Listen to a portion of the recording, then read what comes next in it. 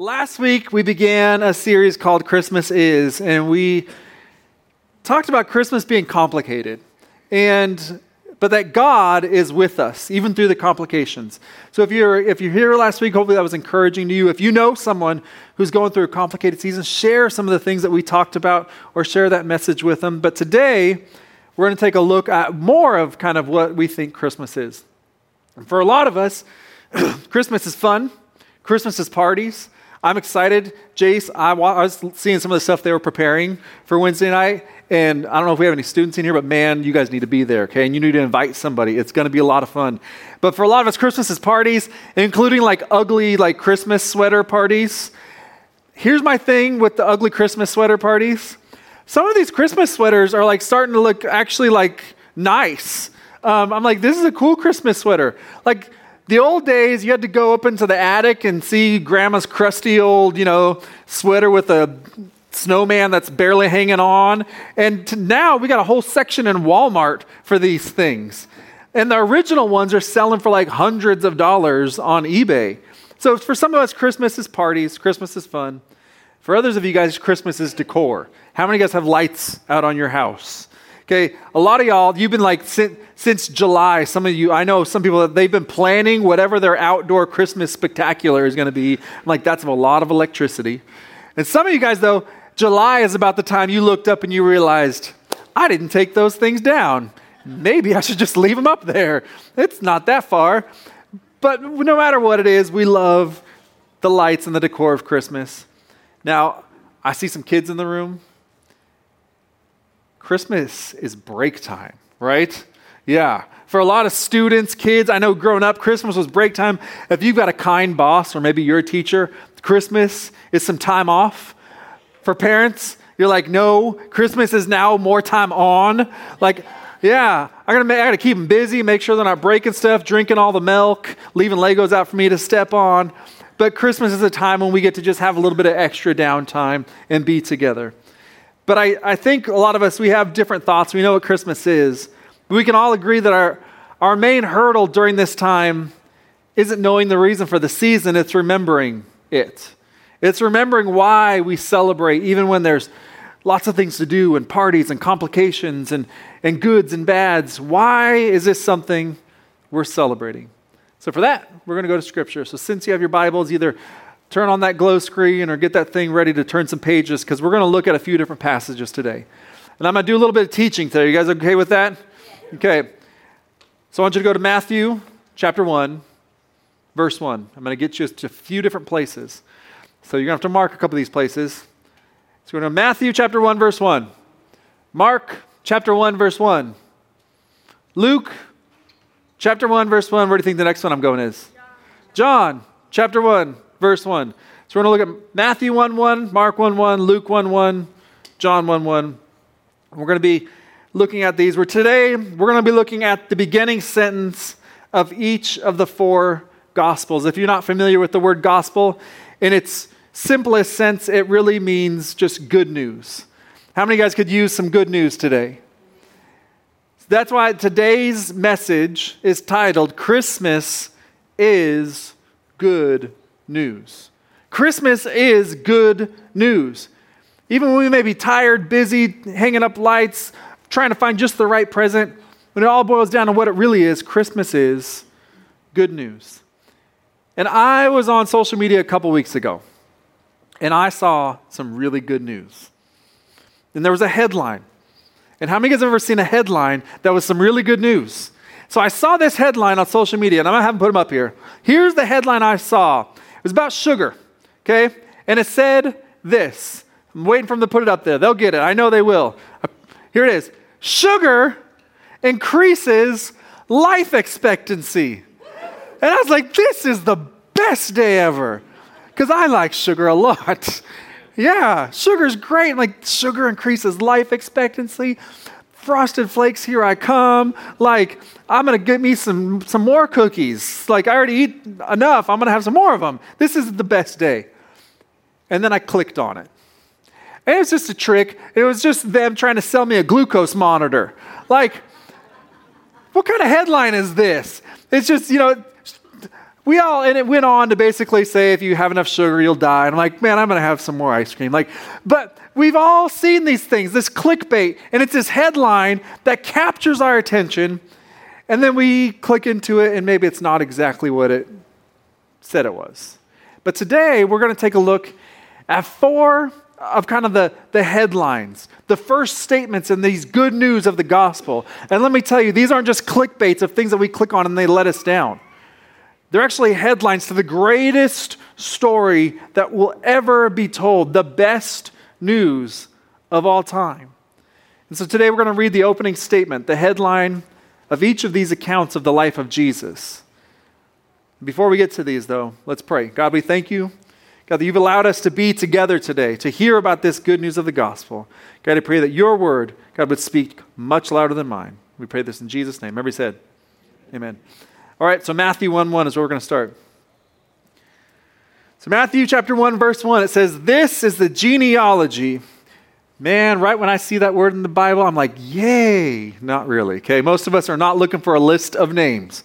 But it says, this is the genealogy of Jesus, the Messiah, the son of David, the son of Abraham. And again, for most of us, if we've read Scripture at all, if you've ever read Scripture and you start seeing a bunch of numbers or a bunch of names, a lot of us we'll read them, maybe because we're doing our due diligence and we're reading that Scripture, but we don't really think about it or pay attention to it. We're like, it's just a list of names. And that's not a headline many of us would click, but Matthew tells us why he's giving us this list of names. And it starts off by reminding us of who Jesus is. He gives him this title, the Messiah. Other translations use a different word. It says Christ. Now let me clear this up. Christ is not Jesus' last name. Okay? His name is not Jesus, last name Christ. Okay? Christ is a title. Messiah is a title. And it's a title, it means promised one, anointed one.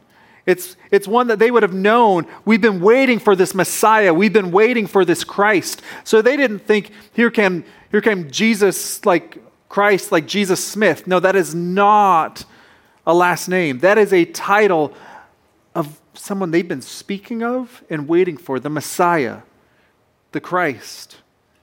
And to these readers, they would have understood the expectations and responsibilities and requirements that came along with this title. It's kind of like in our time, if we hear somebody called a head coach, a governor, a doctor, immediately if we called somebody that, we'd have an understanding of what's expected of them, of what some of the good requirements of a good doctor would be.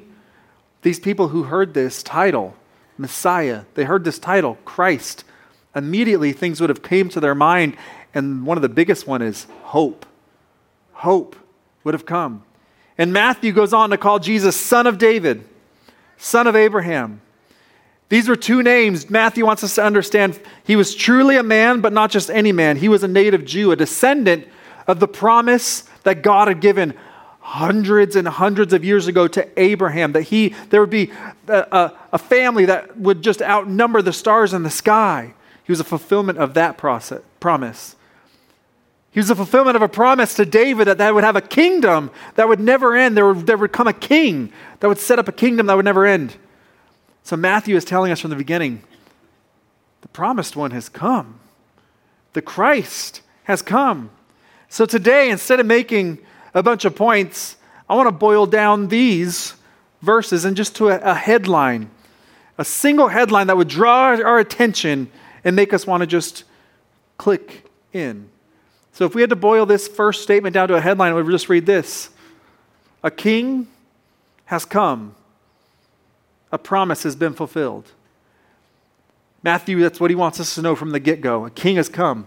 A promise has been fulfilled. And then we have to ask ourselves a question with each one of these headlines. And the first question is this: is he your king? Is he your king? And if he's your king, does your life model that you're following under the reign of this good king, Jesus? Does he have the authority to rule over your life? Does that show in the way you use your time, your skills, your budget, the way you speak to your family? Does that show that Jesus is king? So we go to the next headline. Mark, chapter 1, verse 1. This one reads, the beginning of the good news. Just like we said, Christmas is good news. He's setting it up from the beginning. I'm about to tell you some good news. The beginning of the good news about Jesus, the Messiah, the Son of God. We see this title again, Messiah. Again, other translations say Christ. But now we see Mark, he refers to him not just in a lineage of men. He's like, let me tell you, this is not just a man. This is the Son of God. He uses this title to attract attention and secure the respect of those who are going to read. This was not just a common biography detailing the history of a man. It doesn't recount the good deeds just of a hero who lived. He wants you to know this is the doctrines and doings of the Son of God. The Son of God, the one and only. Sometimes we like to call ourselves sons and daughters of the King, but there's only truly one Son that is the King, and his name is Jesus. Let me tell you, if any of you say, I'm going to write an autobiography, and you come to me and you say, the first line is, here I am, Fred, the Son of God. I'm going to say, well, maybe you have crossed state lines and enjoyed some things that were legal to them and not to us, because I don't know if that's the best first line for your autobiography there. But from the gate, Mark wants us to know this is not just a man, this is the Son of God. And calling him son, especially in that time, it didn't mean less than. It was saying he carries the full weight, authority, and responsibility of God, equal to the Father, possessing the same perfection, enjoying the same glory, desiring the same worth and worship. If you go on to read this book of Mark, you'll see a book that's filled with all kinds of miracles. And the book of Mark is pretty short and compact. And in it, Jesus is always in action. He's always on the move. He's continually serving. He's continually just doing, there's so many just quick miracles in this book. And it starts off right away. He jumps in. Mark is saying, this is the Son of God. And if we were to boil it down to a headline, it would be quick. It would be to the point. It would be this: God is on the move. He wants us to know from the get-go, this is the Son of God. I'm about to tell you good news. And you need to know this. God is on the move. We've been waiting for hundreds of years for this to happen. Now, God is on the move. And so my question for you, God is still on the move. God is still on the move. He never stopped. But are you moving in his direction? Are you moving in his direction? Here's the direction Jesus moved in that we saw all the time. He moved in the direction of reconciliation and forgiveness. Are you moving in that direction? Are you living a life where you're forgiving people and you're doing your best to keep peace and to reconcile? Jesus moved in a life where he wasn't afraid to pray big, bold prayers and ask for miracles. Are you moving in that direction where you're willing to lay hands on the sick and believe that God can actually heal them? Those are the directions Jesus moved in, and he asked us to continue to move in his direction. So ask yourself, God is on the move. That's what Mark wants us to know right from the very beginning. Are you moving in his direction? Now we move to the next gospel. Luke, chapter 1, verse 1.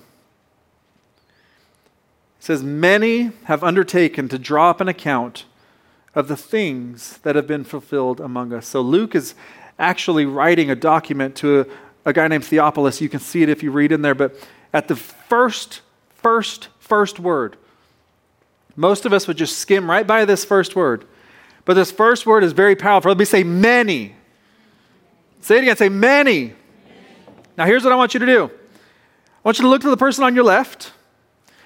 If there's somebody on your right, look to the person on your right. And don't say anything out loud. But if somebody was going to write about their life, how many people do you think would actually write about their life? I probably have a good idea. Here's how many people. This is how many. Not many, okay? Not many. It sounds horrible, but if you look to the left or the right, not many people are probably going to write big, huge, long accounts of our lives. I know that we think we're really important, but the honest to God truth is unless you do something extra good and extraordinary or really, really horrible, in 200-300 years we'll have a lineage of family, but we probably won't have much written about us. But Luke sets out from the beginning saying many people have done their best to write about what I'm about to write about. And he's not talking about just Matthew, Mark, Luke, and John. There are all kinds of accounts in different gospels that aren't even in our scripture of people who are trying to tell this story. But it's a story of just a simple Jewish carpenter. And the thing is, not many histories were written about a lot of people during that time. There were leaders and kings that not many things were written about. In fact, there are leaders and kings in Jesus' time that we would hardly know anything about except for they're the footnote in the history of this Jewish carpenter. The only reason we know about them is because they existed in the same time as this guy that just was from Galilee. And so why in the world did many people write about this? Let me tell you, writing was not super simple at this time. We can just pull out a phone at any time and make a note about somebody. So there probably will be things written about us because it's so easy for us to do. But at this time, it was not super simple. It was time-consuming, expensive. So why did many people want to write about this man, Jesus? And it wasn't just because he did good things. There were a lot of people who did good things that didn't have a lot written about them. He died a criminal. There was lots of people that died as a criminal and not much was written about them. Something happened that caused many people to write about. And this is what happened. He rose from the dead. And everything changed. Everything changed when a good man who had done miracles and died on the cross, and then on the third day he rose, all of a sudden, good news had come. He wasn't just a king who died, he's a king that was alive. And many people had to do their best to share this story as far and as wide as they could. That's why many people wrote, because there was good news for all people. Something extraordinary had happened. Something revolutionary. Something that had to be told. A lot of us, we've heard good news before. And I've watched my daughters, they get some news and they immediately pull out their phone and they text as quick as they can to their friends to let them know of the thing that happened. This is what was happening. There's this good news and everybody needs to hear about it. And so there were many. Whenever sometimes I go back to wondering, man, I don't know, hopefully all of this is true and I need to have faith in this. I can just read this one simple word from Luke. Many people tried to write about this. And I remind myself, there's no reason in the world many people would write about just a simple Jewish guy that was nice and died a criminal. They wrote about it because he rose from the dead and he changed the world. Many. And Luke goes on in verse 4. He gives us the exact reason of why he wrote this. He says, so that you may know the certainty of the things that have been taught.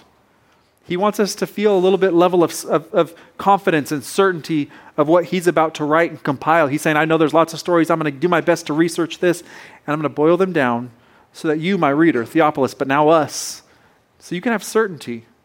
So the headline of Luke might read something like this. Have confidence in this good news. Have confidence in this good news. I know there are a lot of people, sometimes they doubt Jesus. They're trying to figure things out. And maybe they lack a little bit of confidence and they think that them lacking confidence is going to be just a huge disappointment to God. And God's saying, I'm okay with you trying to figure some stuff out. That's why he sent people like Luke that would say, I'm going to write this to help you instill some confidence. Because he understands we don't have perfect faith. There's going to be days when we don't know exactly what we're doing or who we believe in. And he's saying, let me give you a standard. You can go back to Scripture sometimes. And so if you guys are lacking confidence, maybe it's not lacking confidence in Jesus, but you don't know what decision to make. This is a reminder we can go back to God.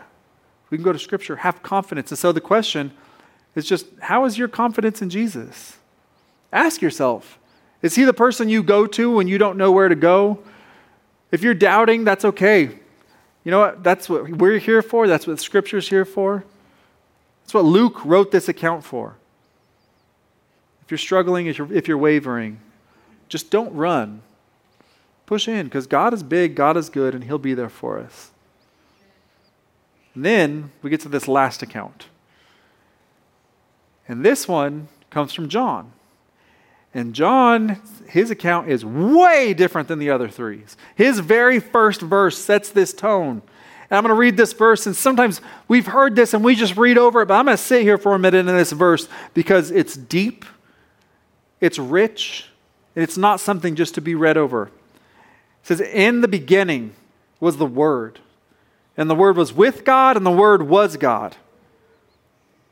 The first three headlines in Matthew, Mark, and Luke, they're rich. They set a quick tone. But this one, the first three words from the get-go, grab a reader's attention. It says, in the beginning. And we might be tempted to just look past this and, okay, in the beginning, and then we go to the next thing.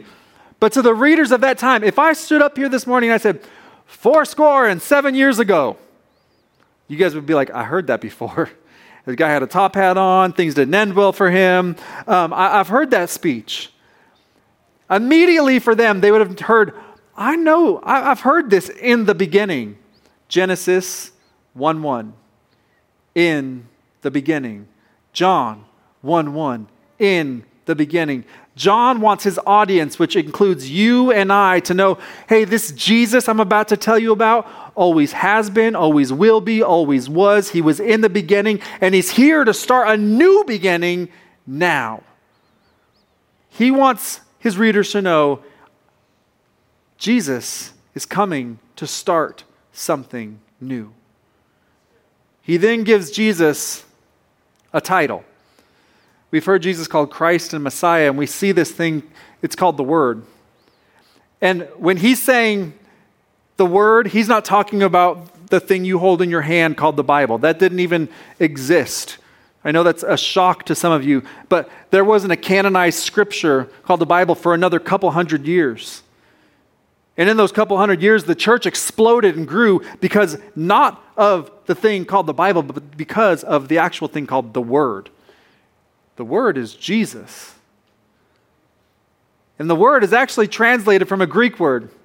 And it's translated from a Greek word that is incredibly rich, deep, and very my sister is here with me.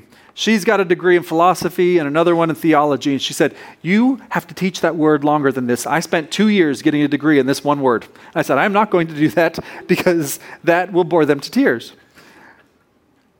But here's the word. Logos, tomato, however it was taught.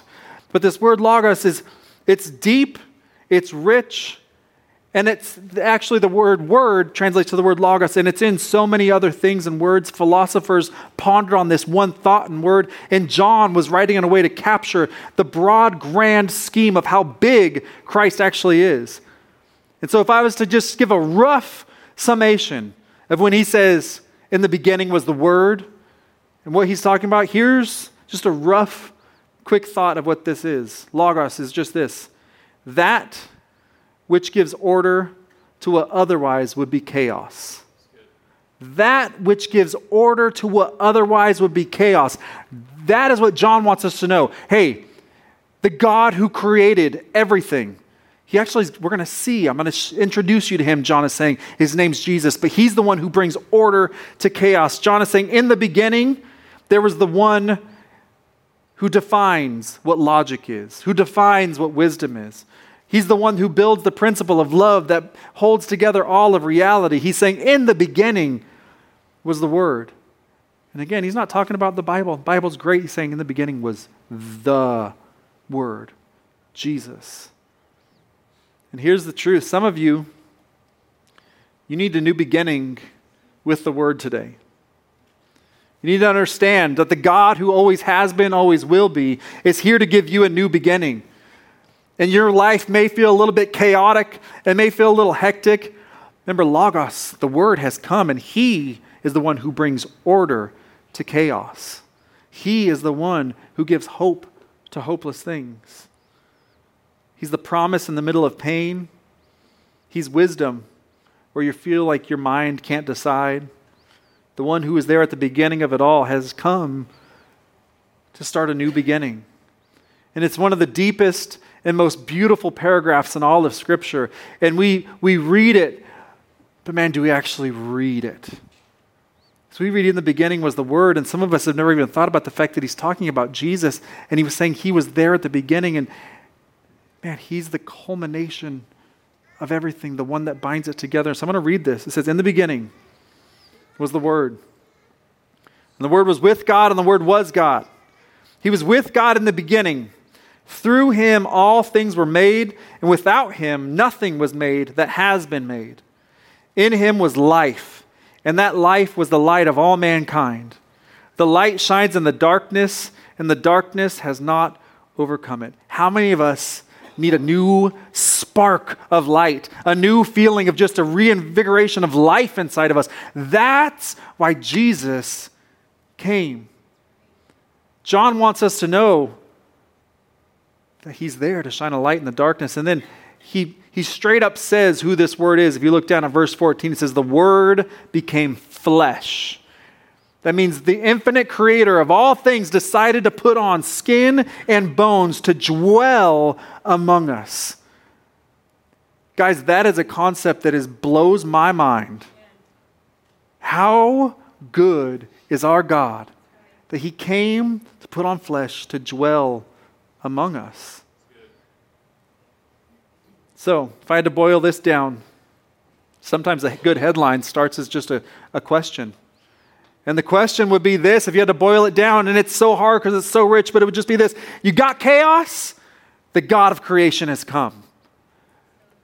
Jesus entered a world that was full of chaos, and I've heard so many sermons and preachers get up and they say, the world nowadays, and I get it, but I also hate it at the same time because this world was horrible that Jesus was entering into. The world's always been chaotic. That's why Jesus came, to show a sense that I can bring order even in the midst of chaos. And as Jesus walked and taught and lived on the earth, he didn't always speak and point to some future reality of heaven. He said, I have come to bring the kingdom now. I have come to bring order to the chaos that you see around us. And that's now our mission as ambassadors of Christ, to be peacemakers, to bring people who bind together in hope.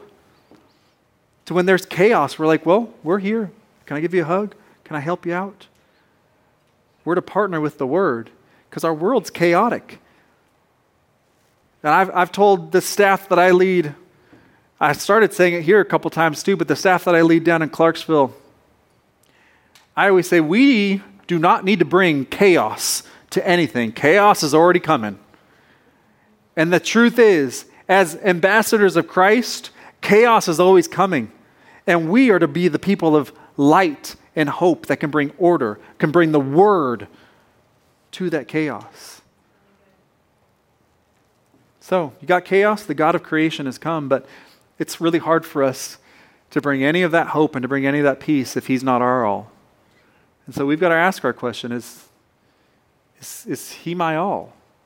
And it's such a broad question because what do you mean all? It depends. What do you mean? We all know that space that he's not our all. I've got mine. And I've got to every day try my best I got to release this to you, God. And we all know it.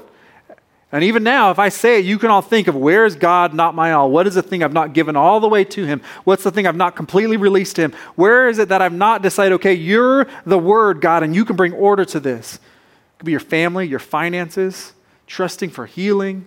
Where is it that you just need to say, okay, you're my all. You're it. Because that's what John wants us to know. In the beginning was the Word, the all. In the beginning was the all. So is he your all? Is he your Word? Is he the one that you're walking with to bring order and peace to chaos? We went through a lot in just 4 verses. You could do that through all of Scripture, guys. I would encourage you, some of us, we get sometimes in these habits of, I've got to get through the Bible in a year, and it becomes just this religious thing. And it's good to have habits and rhythms, but man, if you only just sit in one verse for a week because that's what God's speaking to you, good. Let God speak to you through Scripture. You don't have to, but if God wants you to read a whole book, good. Don't get into just little check boxes of doing the thing. Spend time in Scripture because you want to know who God is, not because you want to get something done. That's why I'm like, okay, let's just take four of the top headlines, the opening statements and phrases to the good news, because that's what Christmas is. Good news. And if we had to take all these headlines and boil them down into one, we had to take all of them and just try to smash them together into one, here's how it would sound. For God so loved the world that he gave his one and only Son, that whoever believes in him will not perish, but have everlasting life. That's the good news. That's the gospel. We've heard it so many times, but let's never let that become something that's normal to us. Let's never let it become something that we just take for granted. Let's really accept that gift and say, okay, I'm going to live in a way that responds to what you've given to me.